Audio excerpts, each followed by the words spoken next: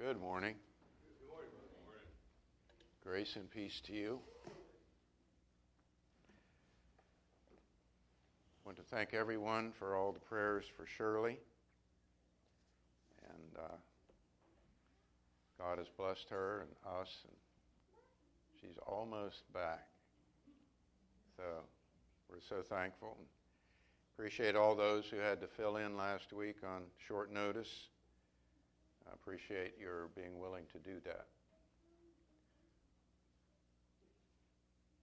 If you want, turn to Mark 10, and thank you, Jim, for the songs. How many of you grew up wanting to be a servant? I didn't see any hands. Generally not. We don't aspire to such a position because in our world it's kind of looked at as being second rate and second class.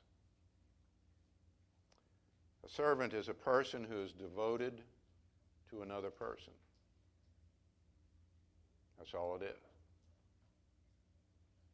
And this concept, I think, is pretty much lost on the world today, and even people who are actually employed as servants really are doing so just for the money. And the kingdom of heaven's view of servants really clashes with the world when it comes to who is great and who is small. In Mark 10 here, Jesus talks about that. Some of the disciples were talking about who is greatest in the kingdom, and they were wanting a place in the hereafter and so forth and so on. And it didn't sit well with the rest of them.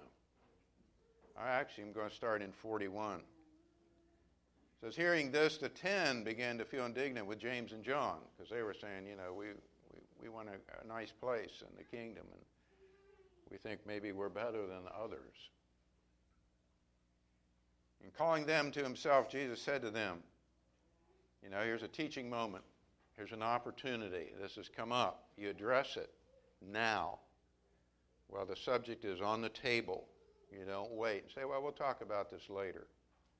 How many times we really miss opportunities because we'll talk about this later, and later never comes. Calling them to himself, Jesus said to them, you know that those who are recognized as rulers of the Gentiles lord it over them, and their great men exercise authority over them. Now that's the world. The great men have authority, and they exercise it, and they tell people what to do, and they say, I'm the boss, I'm the king, I'm the president, I'm the CEO, or whatever it is, and you do what I say. And the world sees such men as great, such women as great. They have power, they have money, they have influence, they have a position, they own companies, they have a blog, they have a website. People listen to them.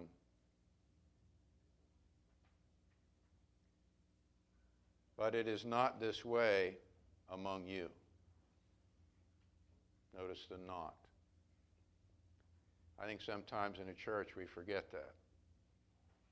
It is not this way among you, period. It's not to what we aspire as Christians, to power, money, influence. But whoever wishes to become great among you shall be your servant. Shall be your servant. You want to be great?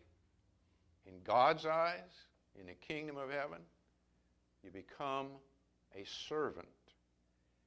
That kind of opens the door up to everybody, doesn't it? There's no restrictions here or qualifications. Anything required here, young or old, male or female, right? You want to become great in the kingdom, you become a servant. And whoever wishes to be first among you shall be slave of all. You serve everybody. Just don't pick out a few and say, oh, I'll be a servant to these few here. You're willing to serve everybody. For even the Son of Man did not come to be served, but to serve, and to give his life a ransom for many.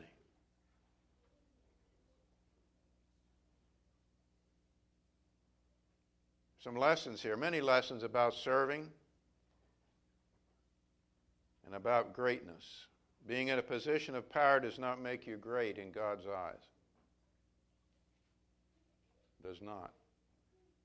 To become truly great, become one who serves.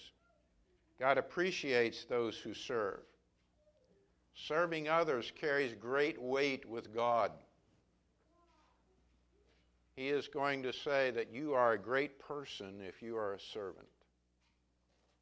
That's God's evaluation.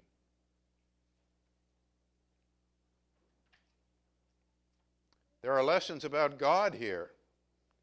God does not consider himself so high above humanity as not to serve us. God humbles himself to serve. And we see that when Jesus left heaven and became one of us. As he just said there, he did not come to be served, but to serve. And one aspect of being God is being a servant. Maybe you never thought about that. One characteristic of God is being a servant, because he loves the people he serves. Let's take a look at Jesus, the humble servant. Go to Isaiah. It was prophesied. That's our first point here. It was prophesied that Jesus, the Messiah, would be a servant. Isaiah 42. This is also quoted in Matthew 12. Behold my servant whom I uphold. We're going to read this, and then we're going to look. This is a great passage of Scripture to consider the characteristics of a servant, okay? And I pray that you study them out and aspire to be a servant. Behold, my servant whom I uphold, my chosen one in whom my soul delights. I've put my Spirit upon him. He will bring forth justice to the nations. We can see there's the picture of the Christ who's coming to bring justice, to bring salvation. My Spirit will be upon him. He will not cry out or raise his voice, nor make his voice heard in the street. A bruised reed he will not break, and a dimly burning wick he will not extinguish. He will faithfully bring forth justice. He will not be disheartened or crushed until he has established justice in the earth, and the coastlands will wait expectantly for his law. In verse 1 here, characteristic of a servant, there is a close relationship between the servant and the master. And the master has great expectations for the servant, and the master will help the servant succeed. We are called by God, are we not? He wants us to succeed. He wants us to do well. He wants us to do well in our service. And so he is going to help us do that. Notice here, I've chosen him in verse 1. I'll put my Spirit upon him. I uphold my servant. God will bless us when we serve. The second verse. The servant represents the master and does not bring attention to himself. Okay? Jesus did not go about. How many times Jesus said, no, don't tell anybody what I did? My time is not yet. He's not going around tooting his own horn, as we would say. Look at me. I'm the Son of God. Look at what I can do. Yeah. He didn't do that. He took the opportunities God gave him. He did teach. He healed. But he was very humble in all of that. And what did he always say? I do only the things that my Father tells me to do, right? This is not my word, but my Father's who sent me. He was always pointing to the Father and saying, I must be about what? My Father's business. He didn't bring attention to himself, but he pointed everyone to God. The third verse. He is faithful in what he does. Faithfully bring forth justice. And he is concerned about all. The bruised reed and the dimly burning wick. I take that to be people who are just about ready to give up. Okay? The bruised reed, the cattail, the reed growing in the pond is already bruised and broken and ready to fall over. He says, I'm not going to snap that off. The wick that's about ready to go out in that oil lamp, he says, I'm going to help that burn. The servant is very attentive and faithful in doing what he's supposed to do. He's not brash. And fourthly, in verse 4, the servant will work hard and endure hardship to accomplish the master's will. He'll not be disheartened or crushed until he has established justice. He is devoted to his master. He's not going to let anything deter him from doing what his master wants done. And Jesus, in fact, did that, didn't he? If we just look at the Gospels, and the opposition was great almost from the beginning. And he did not allow the opposition from Pharisees, Sadducees, and the high priests and others to move him away from what his Father wanted him to do. Isaiah 53. Actually, Isaiah 52. 13, which leads us into Isaiah 53. Jesus did, in fact, accomplish his Father's will. The Isaiah 53 reading, while I said that, Isaiah 52:13 actually is the beginning of this section of Scripture. The chapter division here is very bad. It should have been after the end of verse 12 in chapter 52. Notice in verse 13, behold, my servant will prosper. He will be high and lifted up and greatly exalted. Just as many were astonished at you, my people, so his appearance was marred more than any man in his form, more than the sons of men. And it goes on, carries on into chapter 53, where we see about the suffering servant. The ultimate service rendered by Jesus, of course, was when he gave his life for us according to his Father's will. Jesus makes a statement in the Gospel of John that his Father's commandment is eternal life. And I take that to mean that his commandment to his Son was, I want the human family to have eternal life, and you're the one that's going to bring it to them. And so Jesus accepted that, and he offered himself on the cross so that we might have eternal life.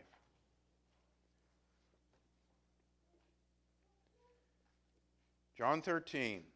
Jesus did his Father's will. He served his Father while he was on the earth, and he always obeyed his Father and looked out for his Father's interests.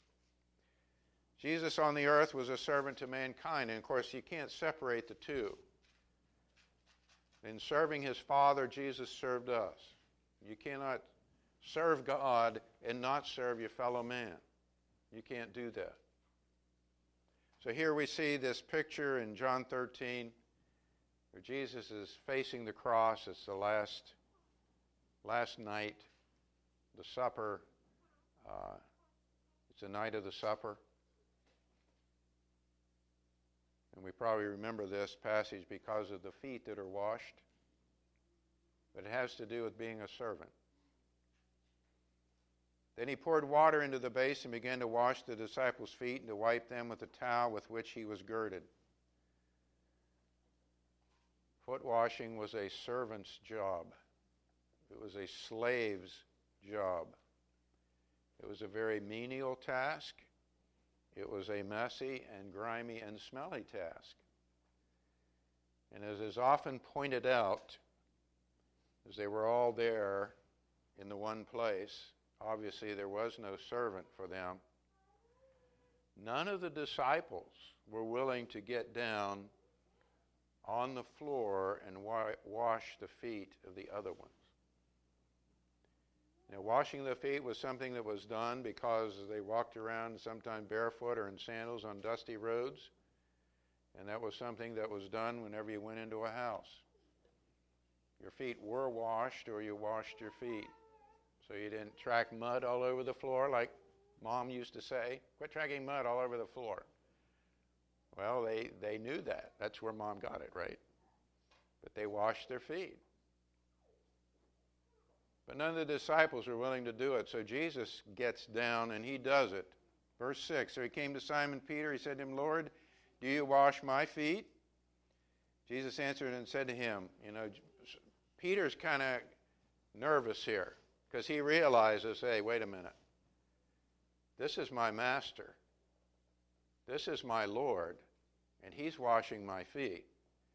And Peter's nervous because he's saying, this isn't right. That's really what's going on here. Well, Lord, do you wash my feet? Jesus answered and said to him, what I do you do not realize now, but you will understand hereafter. Peter said to him, never shall you wash my feet. You see? Peter doesn't understand. Jesus just told him he didn't get it, but here he's still saying, no, you're not going to do it. And Jesus answered him, if I do not wash you, you have no part with me. Peter, you better let me wash your feet, because that's what I do. I'm a servant, and I'm serving you right now. And he was about to go to the cross. The biggest, the greatest act of a servant that was ever done. He gave his life. Simon Peter said, and finally he gets it, Lord, then wash not only my feet, but also my hands and my head. Peter is he's like the metronome. He's over here, woo, woo, woo. One side of the other. Peter can't stay right in the middle and stay balanced. We appreciate Peter. Jesus said to him, he who has bathed needs only to wash his feet, but is completely clean. And you are clean, but not all of you. And we point out at this point that Judas was still there. And Jesus washed Judas' feet too.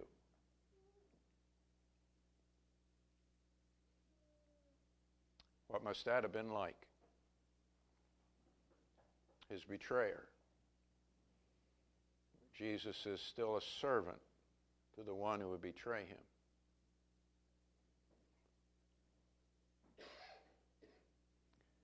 For he knew the one who was betraying him. For this reason he said, not all of you are clean. So when he had washed their feet and taken his garments and reclined at the table again, he said to them, do you know what I've done to you? Well, of course, they saw, the way you washed their feet. You call me teacher and Lord, and you're right, for so I am. If I then, the Lord and the teacher, washed your feet, you also ought to wash one another's feet. For I gave you an example that you also should do as I did to you. And it wasn't about feet, the washing of feet, but it was an example. I am your Lord and Master, but I have served you. I have got down and done the most menial task because you guys didn't get it and nobody else would do it. I've given you that example. That as my people, my children, my church, you need to do the same thing. You need to be willing to serve one another. No matter who you are, what position you're in, whether in the church or out in the world, you need to become like me and learn to serve.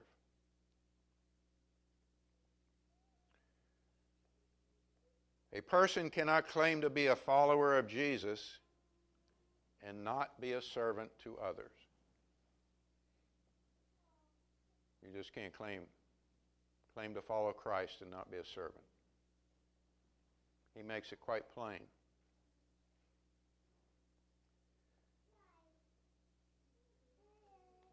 Romans 12. How do we do that?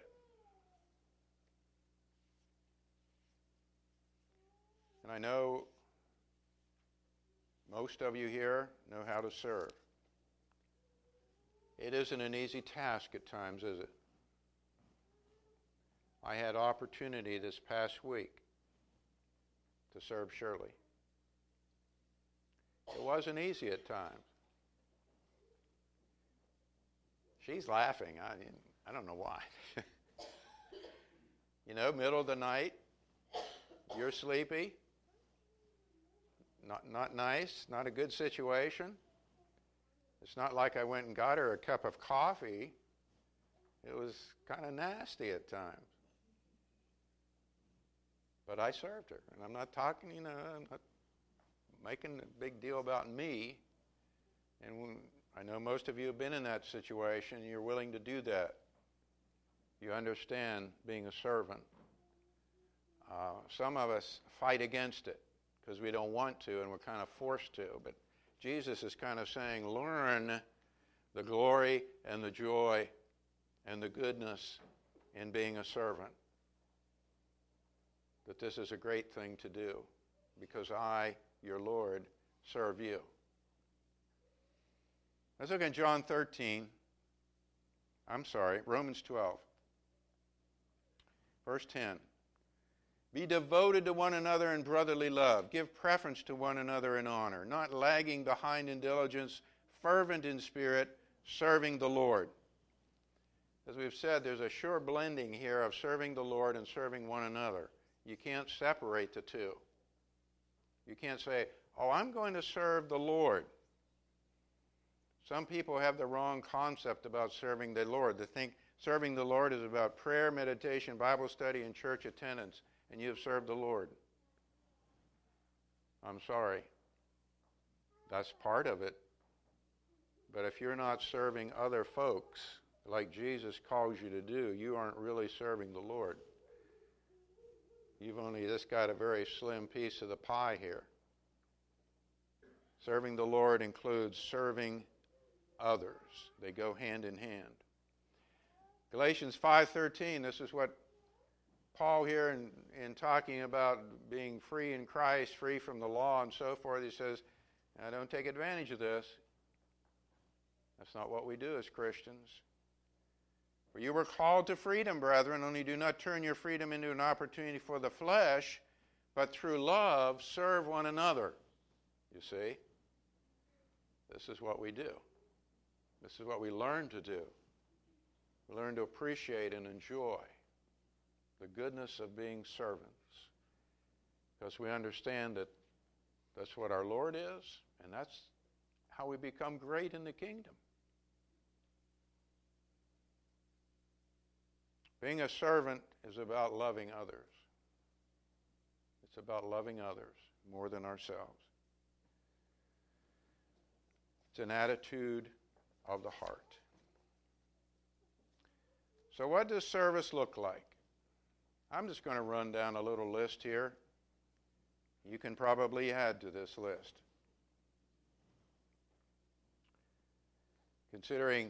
Thinking about Jesus and some of his teaching and actually some of the things that he did.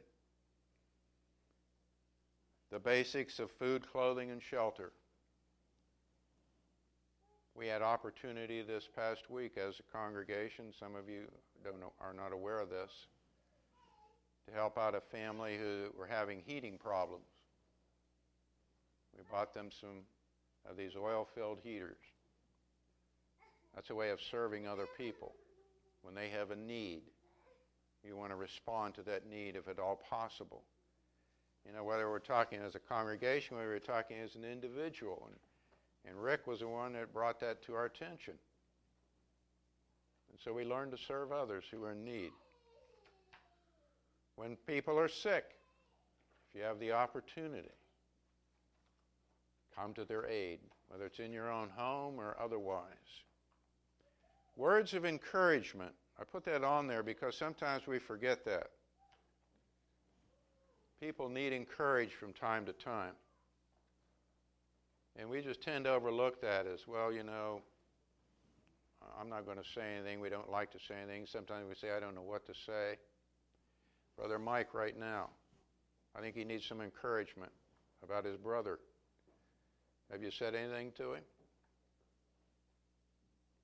Be a servant. Be his servant. Speak a word of encouragement. It's so important that we don't just overlook people and their situations. You know, that's part of that reading in Romans 12, be devoted to one another. How can you be devoted to one another if you don't know one another, know what's going on in their lives? It's about love. Prayer. Serve one another in prayer. How much time do we spend praying for one another? I know we would pray for the government and maybe pray for some specific folks who are sick. But how much time do we spend, as I like to say, praying through the pews? Because we all sit in the same place all the time, right? So, you know, I can start up here and Mike and Enola and Jim and Helen and just pray through the pews. Sometimes you don't know what's going on in somebody's life, but you bring them before God and say, Lord, bless them today. Maybe they're struggling with something. Maybe they just need a great blessing.